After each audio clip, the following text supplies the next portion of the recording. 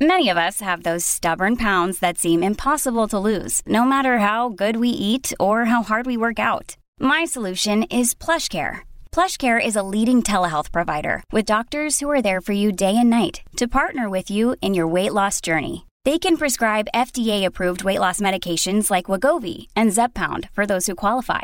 Plus, they accept most insurance plans. To get started, visit plushcare.com/weightloss. That's plushcare.com/weightloss. Big stories, big guests, the big picture.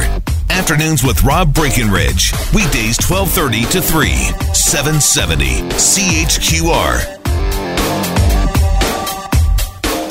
All I'm asking for is that we do the study, do the research that's needed. We're not talking about putting it in. We're not talking about keeping it out forever. The jury is still out on this. All right, that is City Councillor Diane Colley-Urquhart, who brought forward this motion that has passed at City Hall that will now see a study carried out led by the O'Brien Institute for Public Health at the University of Calgary. Findings must be presented by July to study the impact of taking fluoridation out of the drinking water in the city of Calgary, to look at jurisdictions where tooth decay has been decreasing and to see what factor fluoridation has been, to also conduct a cost-benefit analysis of water fluoridation versus other kinds of more direct dental interventions, and to also more specifically compare practices in Edmonton and Calgary. This all seems pretty reasonable. To take a look at the impact of the decision, take a look at the evidence, perhaps more study of the evidence and the potential impact could have been on the table back in 2011 when the decision was made to take fluoride out of the water. But at least there's a willingness at City Hall to acknowledge that maybe that was the wrong decision. So this could be the first step towards returning to water fluoridation. Well, joining us for some reaction to what happened at City Hall yesterday, where this all goes from here, is someone who has been advocating for a return to fluoridation, Juliette Guichon, president of Calgarians for Kids Health, also an assistant professor of law and ethics at the University of Calgary. Juliette, thank you so much for joining us here. Welcome to the program. Thank you. All right, so your thoughts on what this decision means potentially, whether you think it's a step in the right direction. I think it's a wonderful step in the right direction.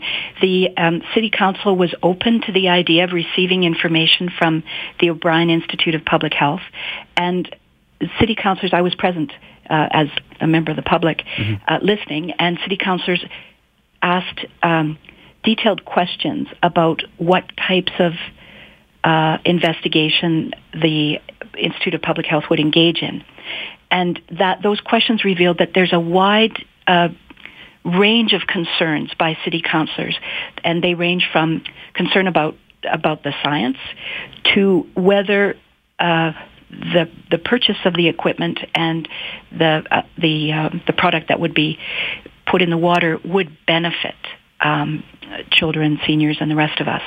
So I think that city councillors were really doing what voters would hope they would do, which is to ask tough questions. And the director of the Institute of Public Health undertook to answer those questions and others that they would send in writing. Well, what are the questions worth exploring here? I mean, does this need to look at just kind of an overview of the science on the safety of fluoridation, or is at least that side of it pretty well established at this point? Well, I think that question can be answered in two ways. First of all, the decision makers about this issue are city councillors, and any questions that they have about the science must be addressed. So to the extent that they are uncertain about the consensus of scientists about the safety and efficacy of fluoridation, that concern must be respectfully addressed. Mm-hmm. Now, with respect to the consensus, that there is a consensus in the scientific community that fluoridation is safe and effective. And had that not been the case, we would not have been advocating for fluoridation's reinstatement. But there's a distinction between the scientific issues and the political issues. And I do think that city councillors are addressing the political issues now appropriately by asking the Institute of Public Health to answer their questions. Yeah, and I think it's pretty reasonable then to look at what the evidence tells us about the effectiveness, to compare Edmonton and Calgary, look at other cities, or look at jurisdictions where we see tooth decay rates on the decrease, and to try to identify what's most effective in getting us to that point, right? Because that's the ultimate objective here, isn't it? It is. But city councillors are, I think it's fair to say, bombarded with claims about fluoridation, that those claims are made by residents. And for them to be able to stand up in front of residents and say, I voted this way because, they need to have answers. And they are told things such as fluoridation works only topically. And by that, I think the argument is it only works if it's toothpaste or if it's put against your teeth in the dental office, that it doesn't work if you ingest it. Now, that claim is not true, but it is made sincerely to city councillors, and they don't know what the answer is, and so they're turning to the experts, and I think that's wonderful. Well, it is, because, as you say, city council, they're not experts necessarily, but they're the ones who need to make the decision ultimately. Right, and therefore they're well advised, and they have said we want to hear from the experts on these issues. Now, in terms of cost-benefit analysis, because, the concern at the time wasn't so much that, city council suddenly became anti-fluoridation, but the concern about the cost of replacing the equipment. There is a cost in putting fluoride in the water. There's obviously a cost involved in other kinds of programs to address dental care. So how do we approach that question in your view? Well, there are many, many studies of cost-benefit analysis of fluoridation, and they always demonstrate that for every dollar invested in fluoridation, many dollars are saved in dental costs, the cost of care. And that doesn't include pain and suffering and misery from avoided dental decay.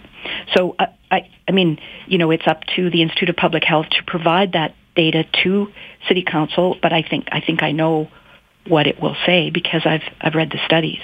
Mm-hmm.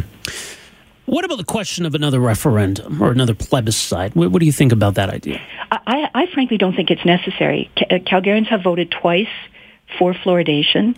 I've heard of polls being taken that suggest that the majority is still in favor. So if City Council decides that it can find its way to voting in favor, then I think it has a mandate. It has a mandate. It has two plebiscites behind it, and I think city councillors can withstand criticism from the vocal minority by saying, "Look, we heard you. We investigated your concerns, and we have two plebiscites behind us, and we can now accept that we should reinstate fluoridation." How much evidence do we have about what's happened in Calgary since the removal of fluoridation in terms of the negative impact?